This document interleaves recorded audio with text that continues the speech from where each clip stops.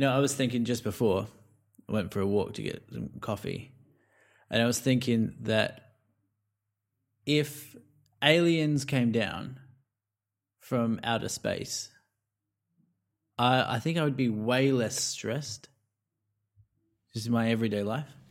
You mean like if you could just have it confirmed, yes, aliens, they're here, they're queer, get used to it. I hope they are kind of queer. But we know that they're into like butt stuff, so they're at least on the spectrum, right? The Kinsey scale. Yeah. No, I meant like if they actually started to like, if they actually made contact. You'd just be like, oh, that's a relief. Because I think like if I'm like thinking like, I don't know, I'm like worried about like I haven't paid this bill, like yeah, but aliens are here. So would it be nice in the sense of like just some global context, just a little bit of like, why am I worrying about whether or not I can live in my house? Exactly. There's aliens here. Yeah. It would just diminish every worry that I have.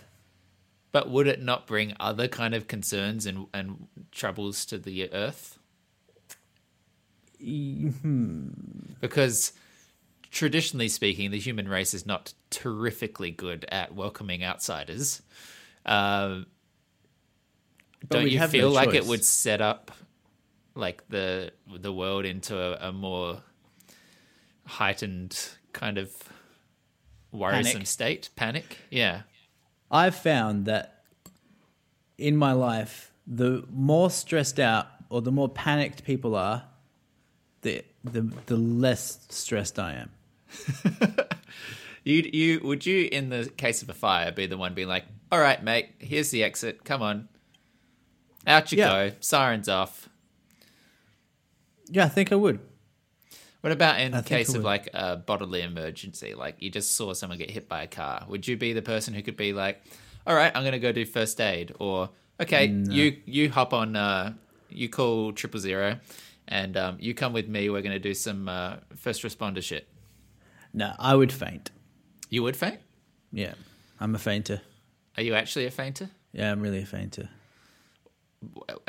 How do you know this? When have you previously fainted? Fainted like 10 times in my life. That's a lot, I think. I faint at the sight of blood. Yeah. Just generally? It's like probably the worst part about my personality. Well, it's not a personality trait. It's not fixable. Tell that to my Tinder profile. Your Tinder profile just says faints at the sight of blood. Really, just get it out of the way now. Yeah, I just need to put this on the table. I can't eat a raw steak. Yeah, I got a little bit of table business to get through. Table business. A little bit of like follow up from previous episodes.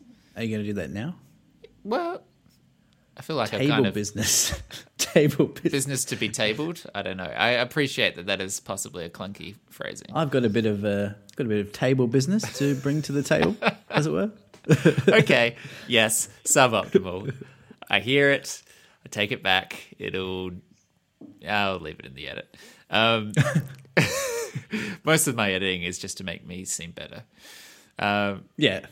And you finally got me saying it. I'm actually the articulate one, guys. Okay? Anyone could edit the podcast to make any side look however they want. That's part of the fun. I don't have an agenda. My agenda is truth. Nick's agenda is to make himself look good. That's fine. I'm so comfortable with that. It's a workable dynamic. Draw your own conclusions. That's what I'm saying. So I got 2 follow-ups from previous podcasts. First one, tried the reverse wipe. You know, post-podcast last time we were talking about the back-to-front wipe.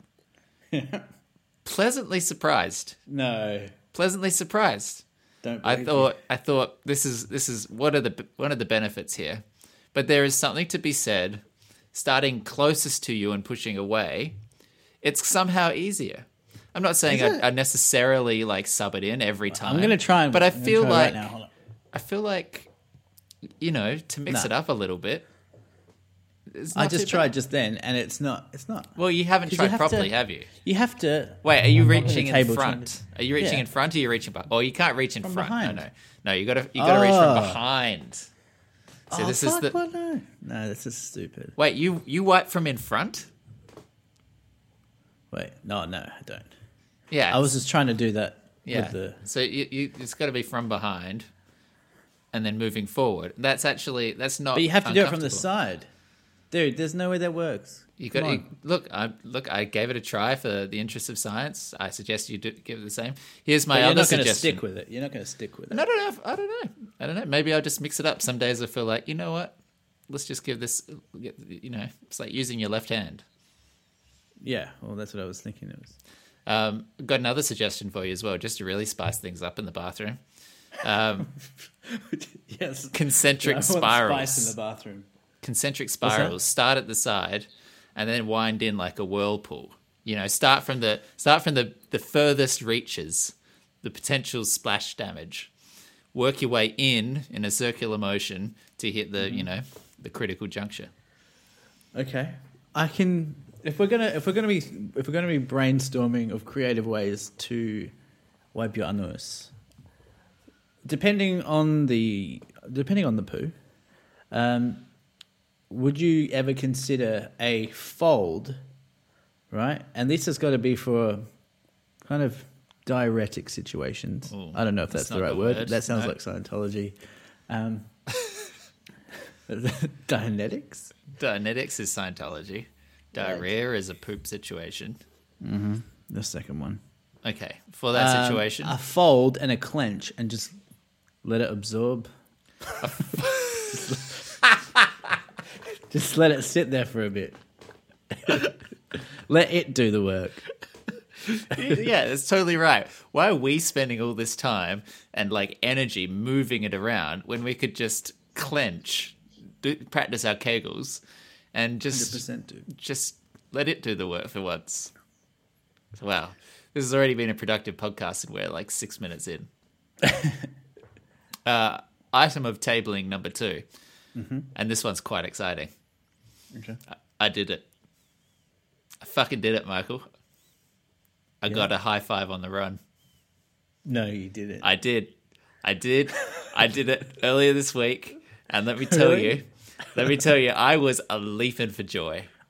You can see it on my face. Even now, the moment is bringing me happiness. It's written all over you. I can almost tell for some reason somehow. I was going for a run. And, sometimes you see someone coming the other way and you think, that's not the right person. I'm not going to try this. I'm willing, but I don't think they're able. Let's wait for the right time.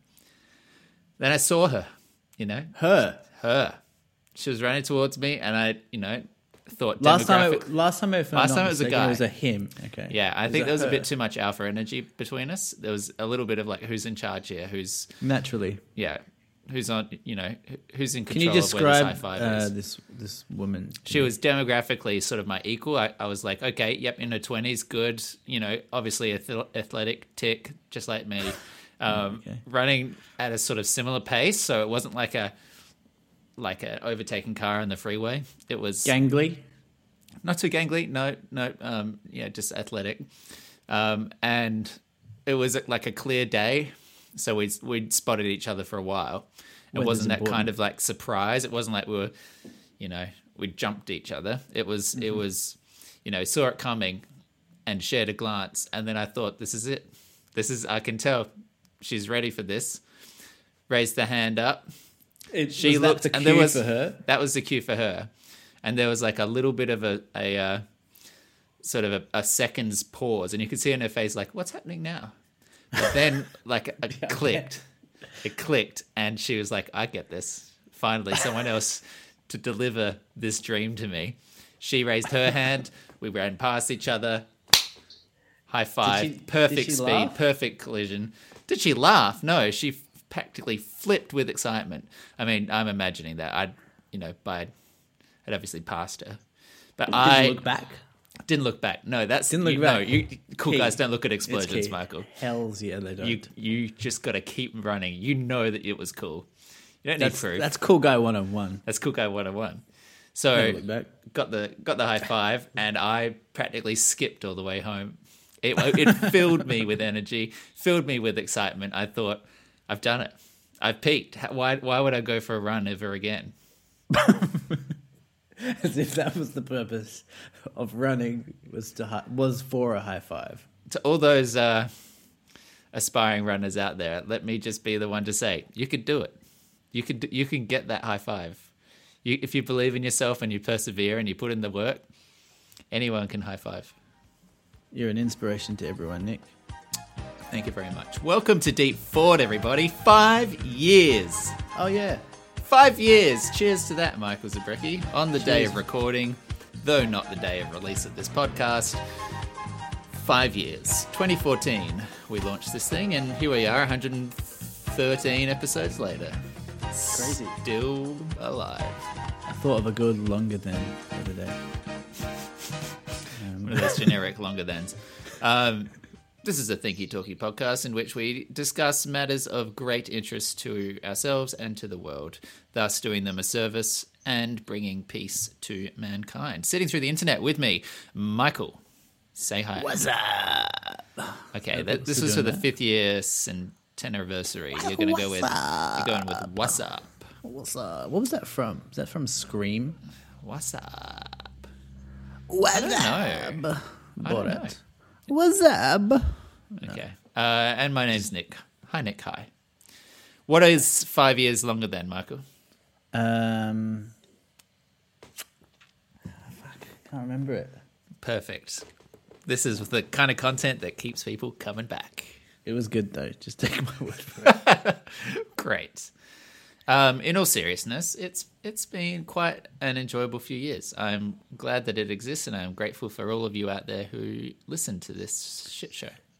Pretty fun. We've been regular last few months, more or less. Yeah, last few years, really. It's been pretty as we've solid. gotten lonelier, clearly. As we've pulled away from society and clung closer to each other.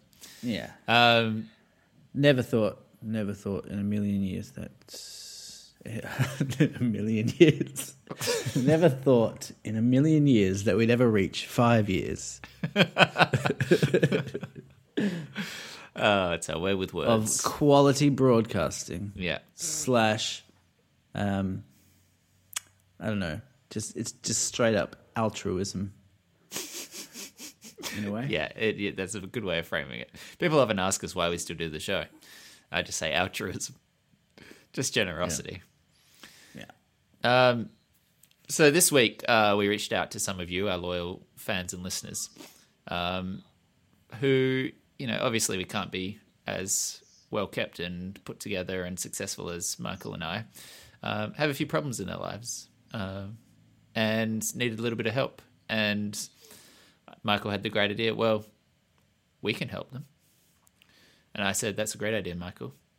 So we put out the call, and we got a few questions come through to the mailbox. And I think this episode will just, it's time after 5 years that we really give back to the community.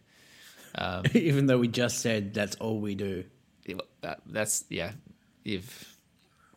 really kind of we're ramping up made the intensity subtext of text there. But thank you. Mailbag, it's the weekly mailbag. Deep Thoughts mailbag. All right, what do we got? Jumping into the old inbox. 4 emails. First email from a Mr. P. Powell. Dear Nicholas Shader, we're making some pricing changes to our PayPal agreements. You can view these changes online. Please find an explanation of the changes on our policy updates page. Not really a question there. He's kind of missed the point, hasn't Mr. Powell, yeah. Seems like he wasn't paying too much attention. We'll save that one for later, maybe. Yeah, we'll get back to that one. Second email from a Mr. Benjamin. Benjamin. Hi, Michael and Nick. That's our names. Seems believable. I'm writing in response to your invitation for discussion topics advertised on Facebook. I've long struggled a malaise. I have long struggled a malaise, and though it With- is unique to each individual exactly what makes up this vague sense of indefinable soft sadness, sometimes referred to as that void which each of us are blessed with in birth and that we are cursed to live with, a byproduct of consciousness, something innate and part of what Shakespeare so eloquently termed the human condition. How do both of you deal with this inescapable aspect of life? Do you dull it with work or drugs? What do you both think can be done to counteract this? Or is it something that every thinking man and woman is fatally designed to experience? Disquiet regards, Benjamin. Couple of questions. What's the definition of malaise? Malaise is like a ennui, I think. Does that make it any easier? Like discomfort? It's like a discomfort. I thought it was just like a. Unease? I always thought it was like not apathy, but like a really reserved kind of sad feeling. Yeah, it's like unhappiness. Here, in fact, I'll Google it. And two, he's unhappiness, restlessness, uneasiness, unease, melancholy, depression, despondency. A general feeling of discomfort, illness, whose exact cause is difficult to identify. Okay.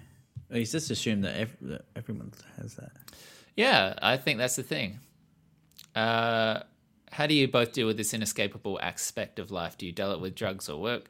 What do you both think can be done to counteract this, or is it something that every thinking man and woman is fatally designed to experience? I don't think I suffer from malaise. Maybe you do, MZ. At different points. Yeah, I don't say that it really dominates my day-to-day life too much. I think you're right that there are probably moments when I do feel that kind of disquiet, but I don't think anything at the level of indefinable soft sadness that needs to be counteracted. I've definitely felt like periods of sadness or feeling unsettled has come back quite a few times for me. Yeah, Feeling restless, if that's what it is. that it does definitely include restlessness. I think I'm able to. I think I have a general sense of what can be a cause of that kind of feeling, which helps me to isolate and sort of box it away if I feel it. That's massive. I think that's, if you can identify. That's emotional maturity. I think, I don't know how prevalent it is or whether that is maturity or not, but I've never had. I think I'm only just starting to get that. In a way, the sense of being able to recognize it just for what it is. The ability to identify what the root cause is. I was thinking the other day as well. Like I was so out of tune with even my body with regards to specific foods. I've only just realized now that foods that I've been eating my whole life are making me feel Dianetic. a certain way. I'm like, well, if I eat this food, Dianetics. If I eat this food, that's just how I feel. I get real big stomach ache if I eat that food. But I've never avoided eating that food. I've always just been like, oh, that's just what happens. Yeah. What foods are you talking about? Bread. Yeah. Gluten. Yeah. But I'd rather, I don't want to be someone who's gluten free, so I don't want that diagnosis. I'm just never so gonna. you just enjoy some pain. Plow through. Wow. That's a choice. Yeah. To return to, because I don't think I have like a universal understanding of malaise, but I was circling to suggest one thing, which is that I have a hypothesis that some of the anxieties and stresses and unease and ennui and depression and such that is seemingly relatively prevalent in our generation, if not all generations in this era. My hypothesis is that that is being accentuated by the sense of a lack of control. In you, And- for you. For within anyone. Oh. So I wonder if those feelings of like if you feel that you have agency over something, if you feel like you have the ability to change something or to Right. make something happen, then I don't think you feel the same kind of sadness or grief about a problem. It's just a problem that's solvable, right? So I think some of the disquiet and the malaise is if you know, and I don't mean to speak for Ben here, but it's certainly in the instances in which I've felt it, I wonder whether or not it is actually a reflection of feeling powerless in a certain aspect, certain undefinable aspect.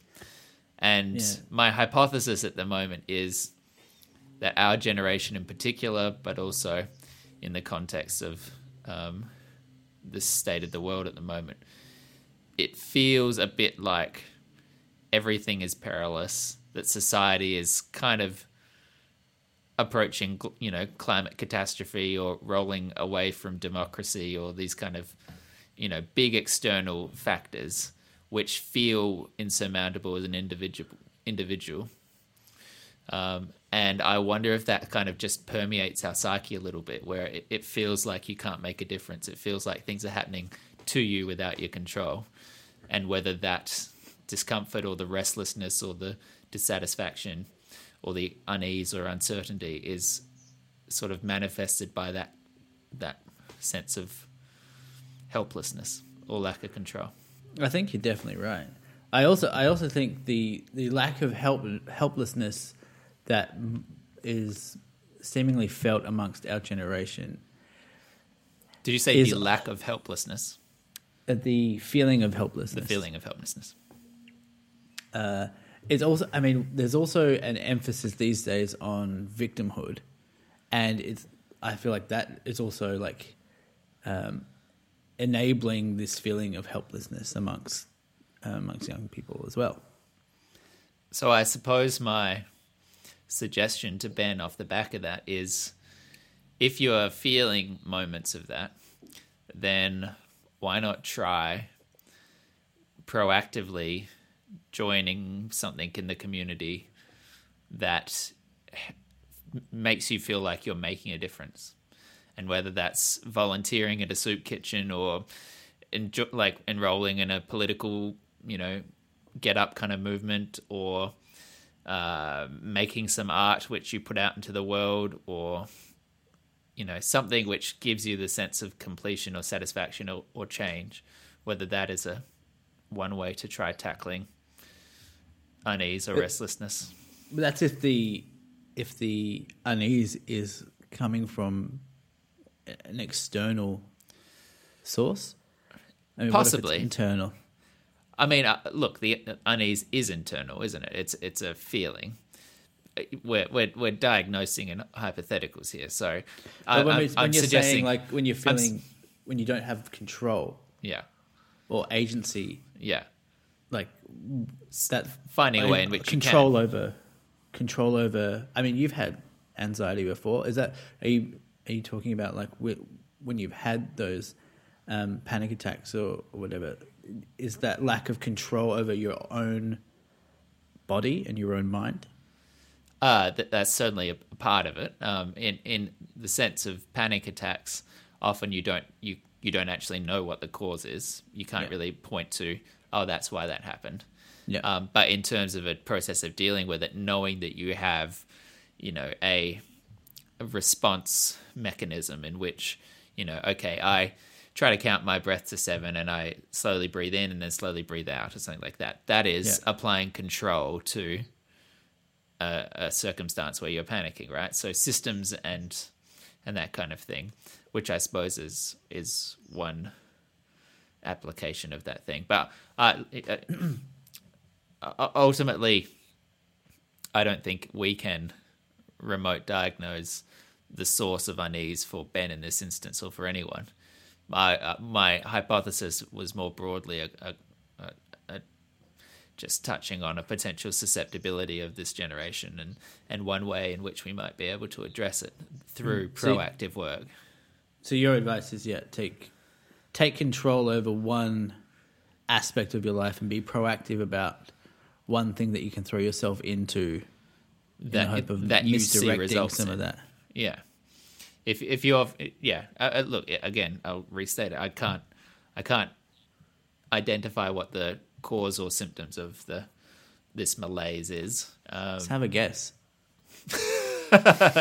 No. Fuck it. Just have a guess. No, I mean, look, I've already given one hypothesis, which is that, an inability to feel like you have control over society or the world's direction. I'm not going to go specifically like needing more professional satisfaction or something like that. It's too hard to say. And I think that's good. That's good advice. I think there's always going to be a inescapable part of that.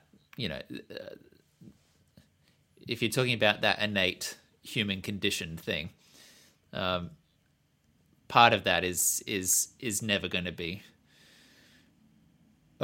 able to be overcome. That ultimately the human condition is connected to your own mortality, and mortality is inescapable. So anyone with a degree of awareness about their own mortality will always have some aspect of soft sadness in their life because they know that it's finite.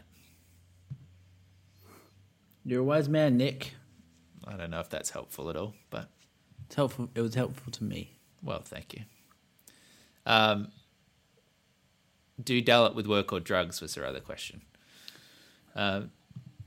What's your process about this when you're feeling the touch of it? It definitely used to be get myself fucked up, but once I started exercising properly, it changed the way I dealt with those feelings. Because instead of, it took a while to actually get into the routine of properly exercising and turning to that or using that as an outlet for frustration. But that became, I don't think I drink now to numb anything or to distract myself from problems. I definitely did that. 100%. But I don't know. I think once you soon realize if you use that as a way to distract yourself, it doesn't actually work because it only prolongs or it's basically just a form of procrastination. It doesn't solve the issue at all. You also get nothing done while you're doing that emotionally or, just in a material sense. You don't get any work done.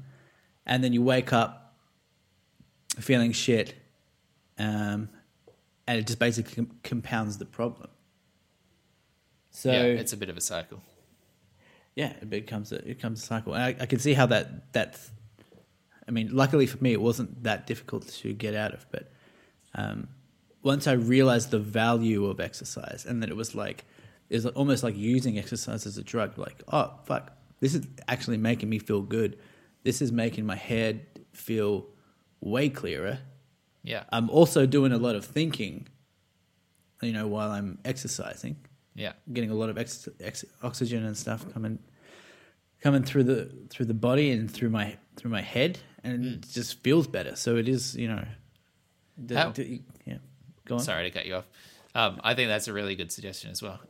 We know biologically that our bodies are meant to be moving, and obviously life these days is a lot more sedentary than it used to be. My question for you, just out of curiosity, is how have you found exercise since quitting smoking? Did you notice a difference? Well, yeah. I don't do heaps of cardio. I go for runs, So that was obviously a big difference, but Yeah. I mean, I haven't noticed a massive difference apart from my ability to run a bit longer. Yeah. That's it. Really. Yeah, I was just curious. Yeah. Good question, Ben. Thank you for that. Who else can we save, Nick? Let us save Jesse Davidson. Fuck it up. There's no chance. He's Do you mean the singer-songwriter? singer-songwriter, Wow. international superstar. He is a bit. He is a bit. Good Beloved songs. Jesse Davidson sends an email. It just says, no subject in the subject line, just the classic brackets, no subject. Ben obviously set a high standard here with some really sort of provocative and deep questions that I think we've been able to really kind of effectively chew over in a sort of wide-ranging and meaningful way. Jesse writes, why my pee-pee come out yellow?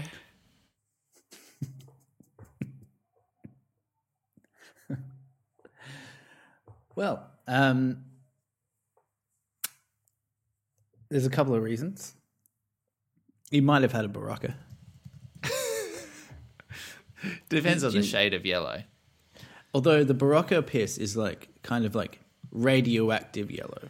Yeah, it looks a little It's like bit. Chernobyl green, Yeah. as they say in the biz. You know why that is? It's because those Baroccas, because sometimes I see people have like 2 Baroccas if they're really hungover or something. You know, one has just way more minerals and vitamins that your body can even take. That's why you're pissing out yellow. Oh, It's is like that what- one is even too one's much. enough. Yeah. You Yeah. don't need that second one.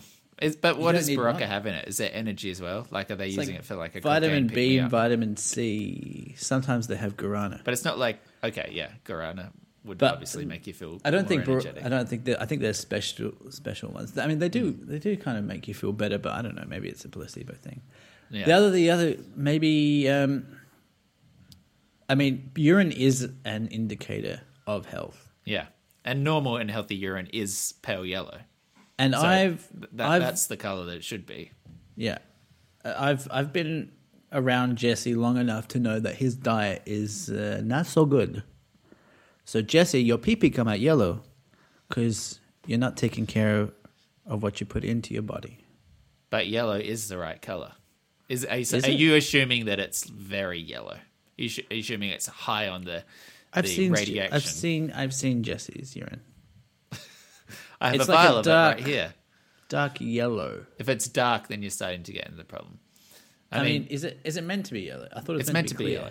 yellow. No, it's not meant to be clear. No, it's meant to be yellow. Well, Just what's a pale clear? yellow. Too much. Too much what? Too much water. You're too hydrated. Too hydrated is yellow. Yeah. If you're very Crazy. no. Too hydrated is clear. Yellow Right. is the Oh, yellow's yeah. the goal. If it's yellow, you're a good fellow. That's how I remember it. If it's clear, go have a beer. You're too hydrated.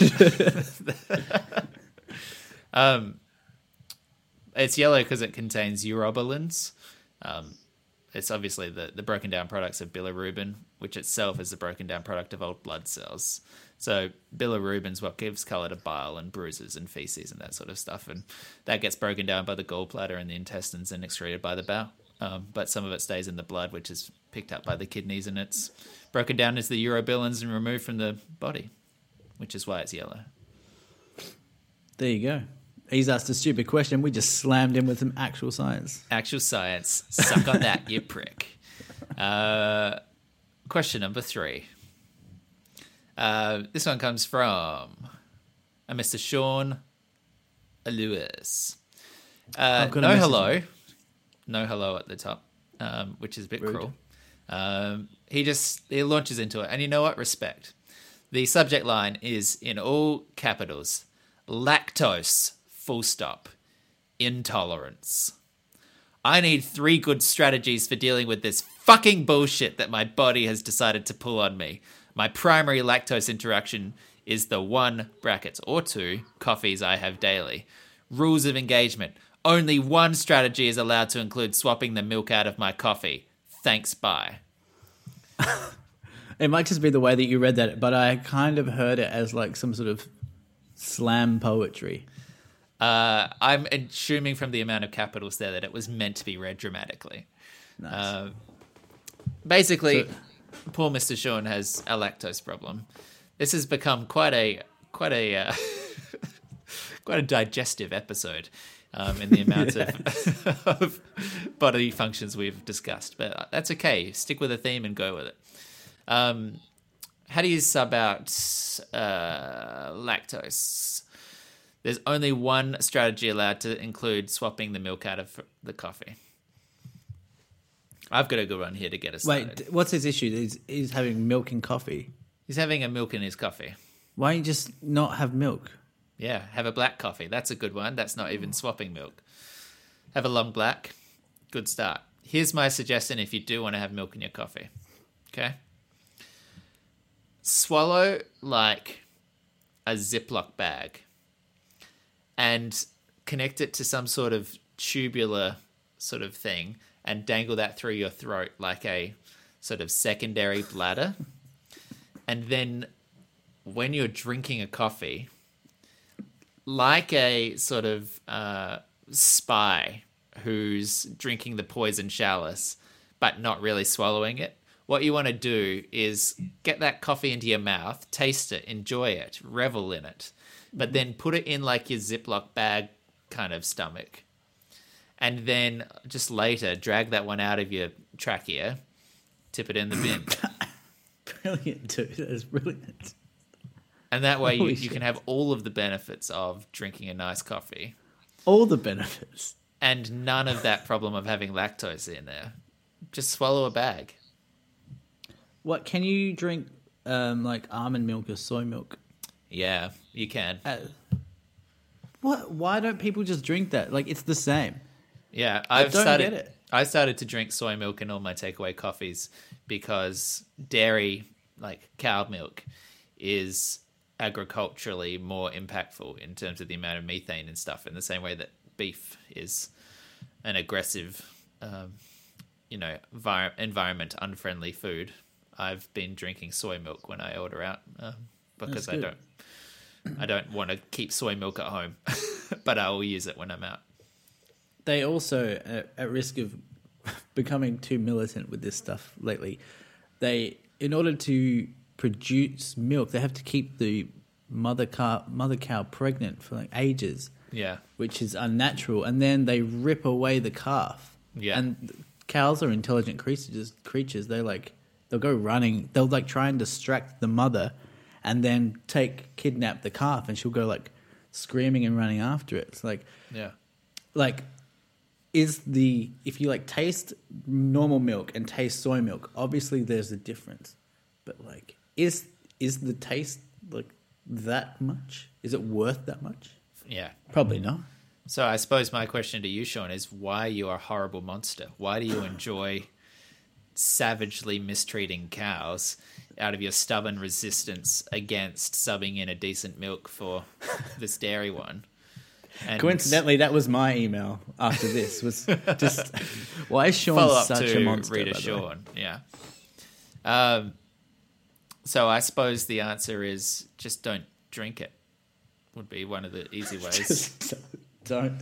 Abstinence is the best the best medicine, man. Use the pull out method, which is what I call my Ziploc bag in the stomach method. Yeah, that's what yours is. Yeah. Pull out method. Yeah. Isn't lactose intolerance also the one where you can take a pill? I'm pretty sure you can take a pill that adds lactase, and then it artificially breaks down the lactose in your stomach for you. You just add the enzyme in. So if you actually want to drink milk, you could have a lactase pill, and that'll like fix you up. Yeah, I think Sean's been, just a little bit weak. Selfish as well. Were you saying weak in the sense of your approach to eating gluten? Just tough it up, mate. Why are you complaining? Exactly. I mean, it's easy. You just you never shit consistently, but a change is as good as a holiday, to be honest. So. And Michael brings it full circle. We're back to his diarrhea shits. Some good questions there today. I feel like we really got a sense of our listeners' intent and interests. That's very good. How about a bit of science news? Fucking brilliant. It's that time. Time for science news.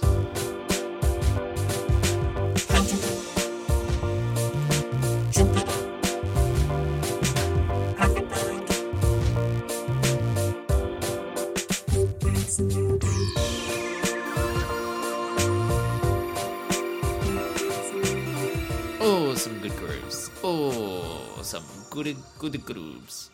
Good grooves. Got a bit of a question here for you, Michael. Yeah. This is a user engagement portion of the episode. You know, feel free to jump in. What is the closest planet to Earth? Ooh, the moon. Not a planet. In the name there, isn't it? It is Mars. Venus. I have some very interesting news for you. The closest planet to Earth is Mercury. The closest planet, on average, 46% of the time, the closest planet to Earth is Mercury. Venus is only closest 36% of the time, and Mars is closest just 18% of the time. The reason for this is all of these planets are moving in orbits, right?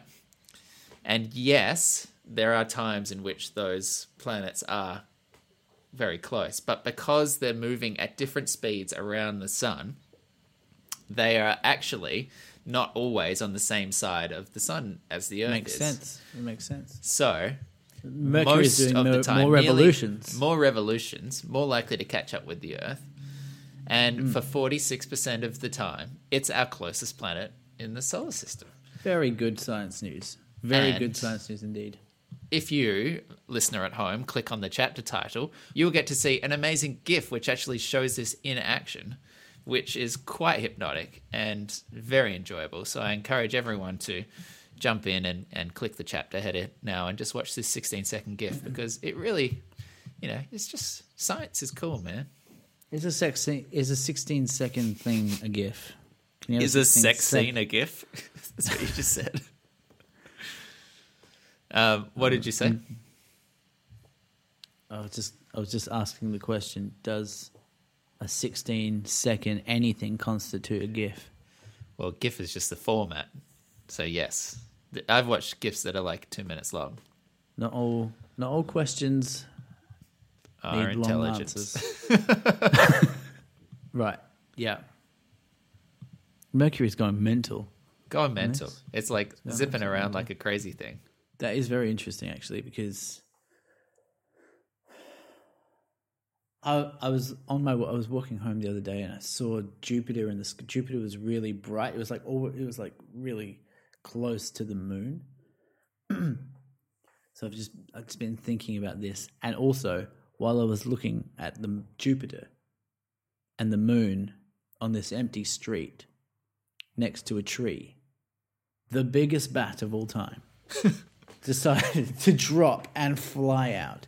I felt its wings in your hair. The air of the wings flapping. Space is okay. Crazy. Sorry, I was waiting for that to sort of be relevant. No, it's just a thought. It was just a thought. But that story was basically, speaking of planets, I was outside one night and a bat came at me. That was, it's not quite at the same caliber of science news as our normal installments, but I appreciate the enthusiasm. I did say it was an audience participation round. It's just a comment. Sometimes I start a sentence, I don't know where it's going. Sometimes it hits. You didn't know that was going to end up in your bat story? I honestly had no idea. I was thinking about it was just tangential. Like I thought that did happen. The bat thing did happen. It's not. No, I'm not saying it was fictional. I'm just surprised that you were like, yeah, so I was outside and I saw Jupiter, and then you didn't that wasn't as set up for your bat story. No, but I was thinking about, I was going back in time and thinking about me looking at Jupiter and the moon, and then I remembered that a bat came in my memory. Well, I'm so excited much. that this was something that you felt willing to share with us. I appreciate the inclusion. I was like, I'm an actual child. That's what a child would say. Daddy, I went was looking outside at the night. moon, and then a bat came out. And then he takes a swig from his beer.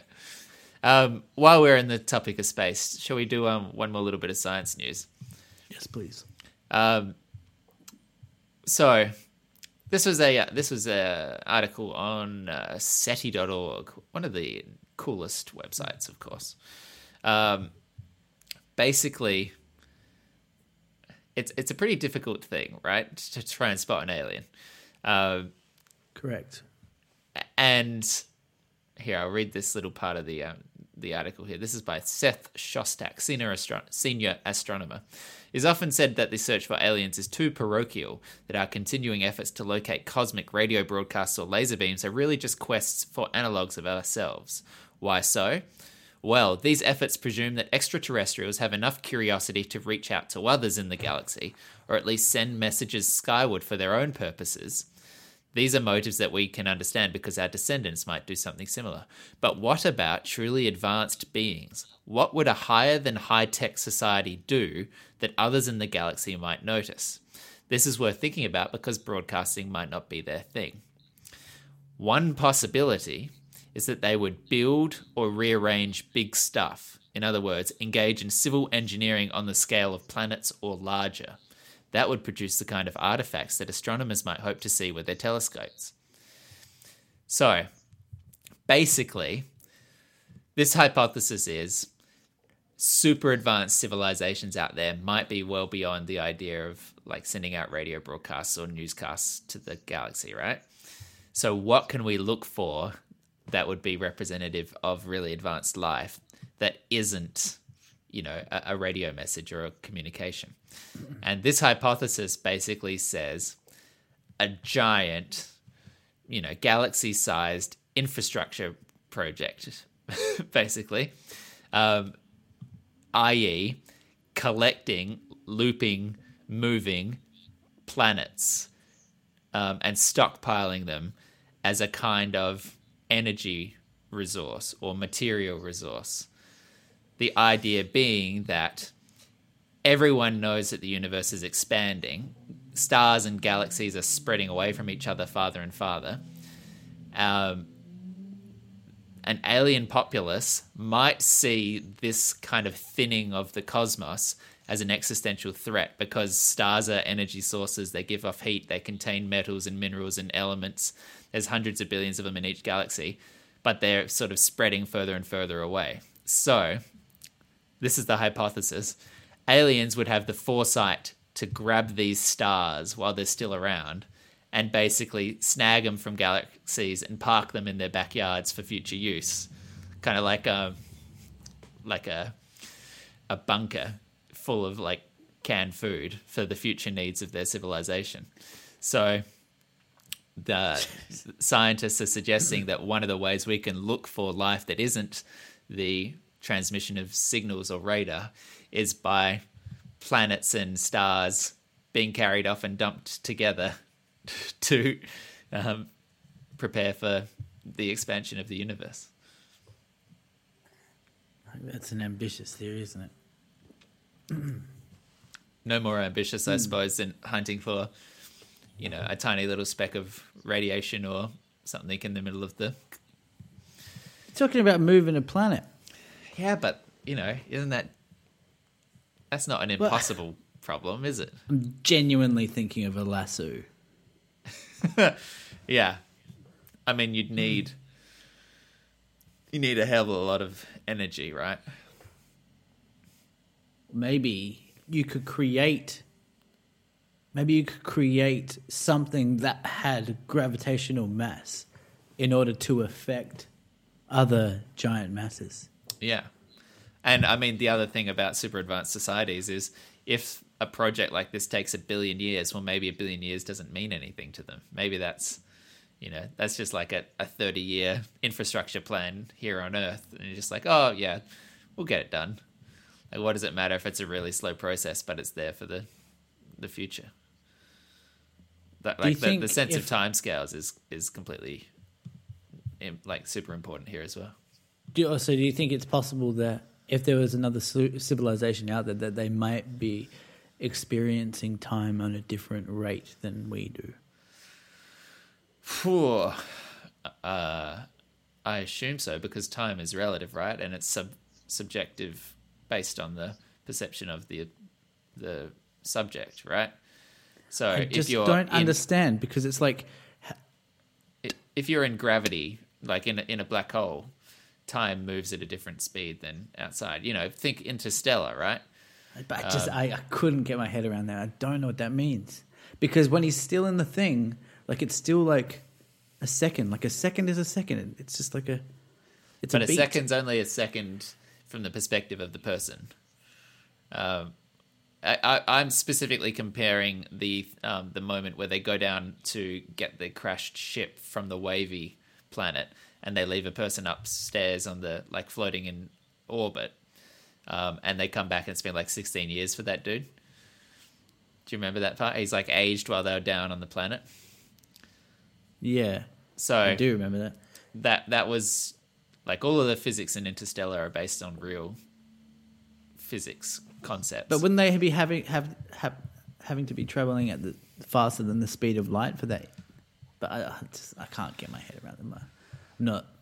You don't have to travel faster than the speed of light, because time is a dimension in the same way as, up, down, left, right, in, out.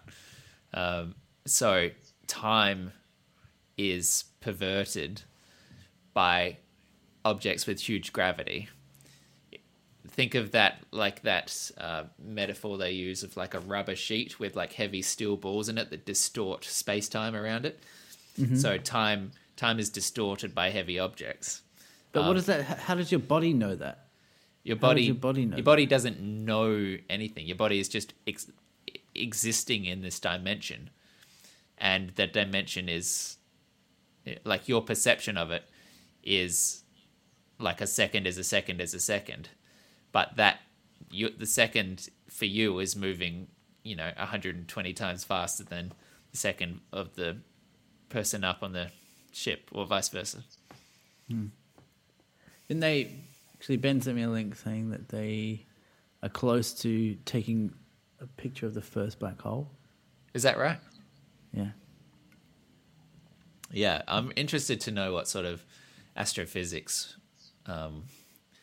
principles or discoveries we make in our lifetime, because there's a lot of really interesting stuff going away. I don't know if we'll ever find confirmation of alien intelligence. I think there's a pretty decent chance we'll find confirmation of extraterrestrial life in like a microbe form. But all these big sort of theories about, space-time and the universe and that kind of thing, I hope there's some pretty exciting developments on the way. I was thinking the other day that, like, I really like want to see where what the future brings in terms of like technology and like our evolution as a species. Like, I feel that now, and like when I get to like, if I get to like 80 years old, I can just imagine that feeling's only going to be even stronger, because if technology is moving exponentially, then it's just going to open up. Like, I'm trying to imagine myself as an 80-year-old man, and like, what kind of gadgets and shit am I going to have around me? It's going to be fucking crazy. It's going to be unrecognizable to how I'm living now as a 30-year-old man. Yeah. And just to interrupt, just like briefly, just think, because you're 30 now, right? Think about the technological progress that has been made since the 1980s when you were born to now, right? The 30 years, which has gone from computers the size of buildings to like smartphones in your pockets. Think about the next 50 years, how far that's going to be. It's pretty wild.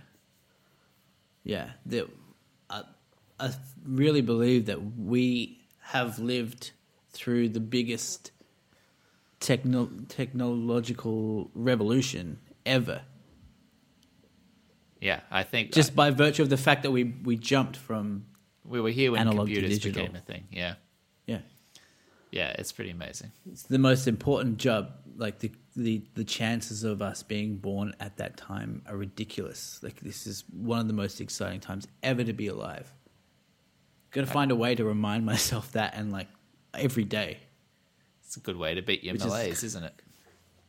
In a way, it is. Yeah. But I mean, I'm trying to imagine myself as like on my deathbed as an 80-year-old man, and just being like, there's going to be so much shit around. There's going to be so many discoveries. There's going to be so much stuff that's happened. So many presidents would have gone. Yeah. And my thirst then because my mind would have been expanded from all this technology and stuff. I'm only going to want to know more, and dying is going to be so tough because I'm just going to want to know all the other stuff. But what will the Game Boy 10 look like? Exactly, man. PlayStation 15. I need to see that shit, dude. Yeah, I know exactly what you mean. Death is going to be like Velcro, like for what? me, I think. Like it was going to sound good if you didn't question it. But I don't understand it. Death is like Velcro. You're not meant to understand it. That's the best, most Wait, the cleverest things. Is that the phrase? The cleverest things are never understood completely. What? Is that the phrase? Death is Velcro. Death is like Velcro. Death is Velcro. You're not meant to understand it. If you've enjoyed this kind of thing. He's saying that because we almost had a clean break and I didn't let it go. Yeah. One day, it's part of it is the lag. There's a slight lag. I'm not blaming you. I know. But I just want you to know that I hear it too. Okay. And I'm not intending to. I would also, if you were here in the flesh, I'd be able to read your body language. We'd both feel the moment, and then we could slide into a nice outro. But I'm afraid that's just a luxury we don't have at this point. Nick, maybe one day. It's very eloquent. If you've enjoyed this kind of thing, time. For fuck's sake, then you can find more at deepfort.podbean.com. You can find it at facebook.com/deepfort, twitter.com/deepfort, and you can jump onto iTunes and leave us a 5-star, 5-year review. Just sum up every episode for the past 5 years. Let us know, which ones were your favorites, which ones were your least favorites, what we should be doing going forward. Just give us a bit of summary for all 113. You promised us another game. All right. New game. Okay, you guessed the Rotten Tomatoes score. Oh, yes. Of a movie. You did tease this. Does it have a name? It's called the Rotten Tomatoes game. Love it. Does it have a jingle? I'm picturing a little bit kind of like heavy metal. Like kind of like Rotten Tomatoes! Rotten Tomatoes! Nailed it, dude. I love it. I love it. I was so not thinking of heavy metal as well. I was thinking of like Moby-esque, like electronic, like kind of drum beat, a bit washy pad. Yeah. It's important to have some diversity. Rotten Tomatoes. Rotten Tomatoes. It's like Japanese metal. It does metal. sound like a death metal name. Okay, your first movie. First movie, Super Size Me. Super Size Me. All right, play along at home, everyone. Guess the rating of Super Size Me. And that's an. Uh-oh, he's broken. I'm just going to do that again. Ask me what the movie is. What's the first movie, Michael? Super Size Me, and that's an order. That is like a Dark Place delivery. I think that is. I remember it being rather well reviewed, so I'm going to say it's in. I think it's like 83%. I think as well. I think I'm going to go 80%. Okay. You're going to look it up, presumably. 92. Wow, even better than I remembered. Yeah, I don't remember it being that good. Also, Morgan Spurlock has kind of shown himself to be a bit of a hack, though, recently, hasn't he? How? What's he been up to? He's done like a few like cannabis ones, hasn't he? He did I don't know. Manson or McLibel. Actually, he's got very well rated movies. Maybe I need to go back. He just looks like a twat. That's the main problem. What I remember from 90%. that movie is that Morgan Spurlock, before he starts his eating McDonald's every day sort of routine, he goes to the doctor, and the doctor's like, "Oh, you keep in pretty good shape." And Morgan Spurlock says, "Oh yeah, I used to have an 8-pack." And I was like, "That's a weird thing to bring up unprompted, Morgan." Don't say 8-pack. Don't say 8-pack. Never say 8-pack. Why? You're like, okay, even a 6-pack's too far. An 8-pack is just like you're going too. It's more than a humble brag at that point. Exactly. Yeah. Flubber. Flubber. Fuck yes. I love that movie. Do you remember McDonald's did like a little promotion for that? Nope. And they gave like a little Flubber toy. Was it like soft putty? Like one of those like gack kind of like... No, it wasn't Flubber. It was like, there was like a disc, kind of like kind of looked like one of those vacuum cleaner things, but it flew. A vacuum cleaner thing, but it was like flew. yellow and it talked to you and stuff. What? What? From the movie? Yeah. I don't remember that movie at all. I haven't seen it in 25 years, probably. I'm looking this up because... Oh, Weibo. Weibo. Do you remember Weibo? The name sounds familiar now that you say it. Oh, shit. Yeah. Yep. I do remember that. And I do remember the McDonald's toy. That's so strange. You do? Yeah, I do. Now that you showed me a picture of it, I do remember that. I reckon 36%. Oh, no. I think it's like a 65. Really? Yeah. I think it'd be one of those like, yeah, it's acceptable family entertainment, but it's not like setting the world on fire. Ho! You've nailed it. No. 24%. Really? 24%. Yeah. Real negative. 1-0. We are keeping score, by the way. Oh, shit. Here's the thing I'm more surprised by. 32% audience score. I really thought that would be one of those like nostalgia 90s films that goes back with the, all the fans watching it. 624,000 people have rated it. 32% liked. That's a lot lower than I expected. That is very low. Mm. Also, who's retroactively going back and reviewing Flubber as an audience? I'm sure that there's at least 630,000 people. Zero Dark 30. Ooh. I think it won an Oscar. I know it didn't. It was definitely nommed. Yeah, no, it did. Didn't what's her face? Jim Cameron's The wife? Hurt Locker. Yeah. The Hurt Locker. Shit. Yeah. Zero Dark 30. Okay. Yeah. Thank you for saying that because I was thinking The Hurt Locker. Zero Dark 30. You know what's weird? I was thinking The Hurt Locker. So you weren't thinking Zero Dark 30 either. Should we just make it The Hurt Locker? Yeah. That's somehow harder. I just realized I was like, what the fuck is the... Yeah, The Hurt Locker. The Hurt Locker. Jeremy Renner. That was pretty well reviewed. I'm going to say that's 88%. Mm-hmm. This will make and break us, I think. I'm going to go 90%. Okay. That's a little bit of cruel, you're gaming the system there. No, I mean, I've got two options. That's game theory, isn't it? Yeah. you're just trying to you're trying to position yourself for a win. I mean, I'm not here to make friends, Nick. 97%. Jeez, yeah, that should have been and obvious. an 84%. I'm forgetting as well, because the thing with Rotten Tomatoes, it's not rating, it's like thumbs up, thumbs down. Yeah. So I need to think more generally here.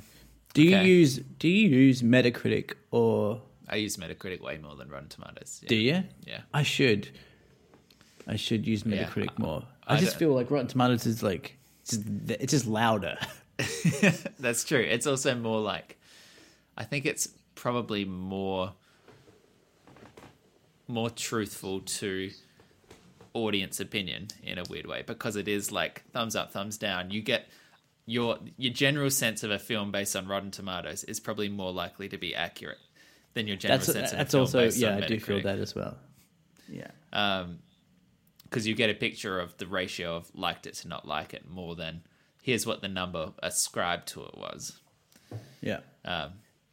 Did you end up seeing Bohemian Rhapsody, by the way? No, I didn't.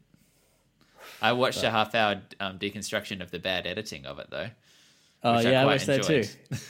And it won Best Editing. I know, it's pretty amazing. It's pretty funny. My second film for you. The Kids Are All Right. Great movie.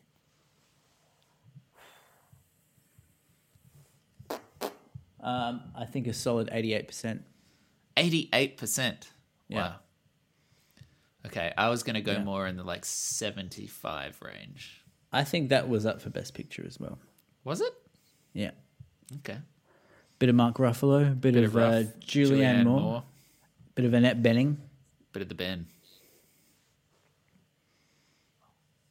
Oh, shit, I need to look this one up.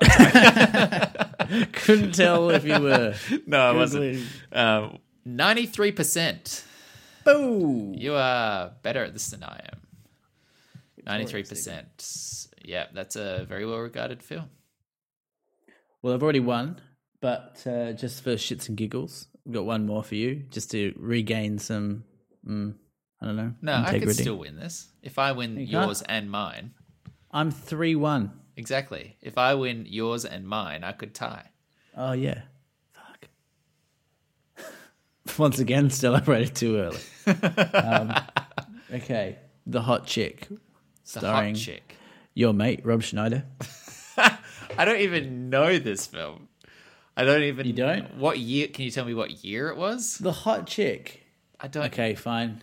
I take it back. No. Right. Let's stick to it. But just... No, if you don't know it, there's no point. All right, I've got another one. I've got a backup one. Okay. Paul Blart Mall Cop. The one with Kevin James. You know they've made a sequel to that? Oh, yeah. No, I remember that.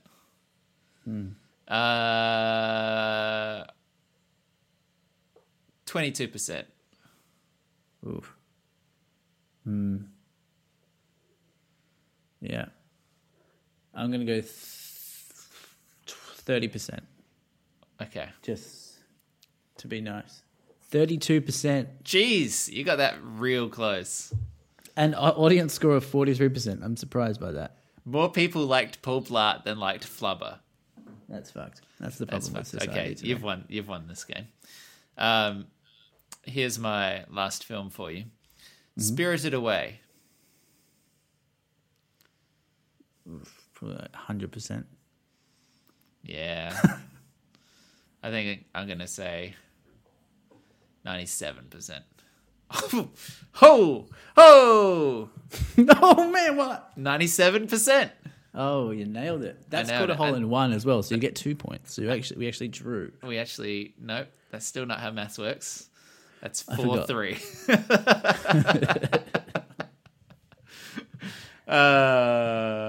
Fun game. Good. You can play along at home. That last one was basically me just wanting to tell everyone to go watch Spirited Away. It's a really good movie. It is a phenomenal movie. Yeah, apparently they're making Akira. Yeah, but that's not that? that's not Studio Ghibli, is it? What the Ghibli? Who's making Akira? I don't know. Okay, so you just brought that up because it's like a Japanese. Is that? It's like yeah, they're both like animated. Okay. Yeah. Okay. You know, I could sort of. if you liked Spirited Away, you might like Akira. I suppose that's true. There Suppose you that's go. true. Wasn't being you were trying to catch me out on a racism. On a racism. You were trying to point out a racism. But you got away with it again. Like a thief in the night.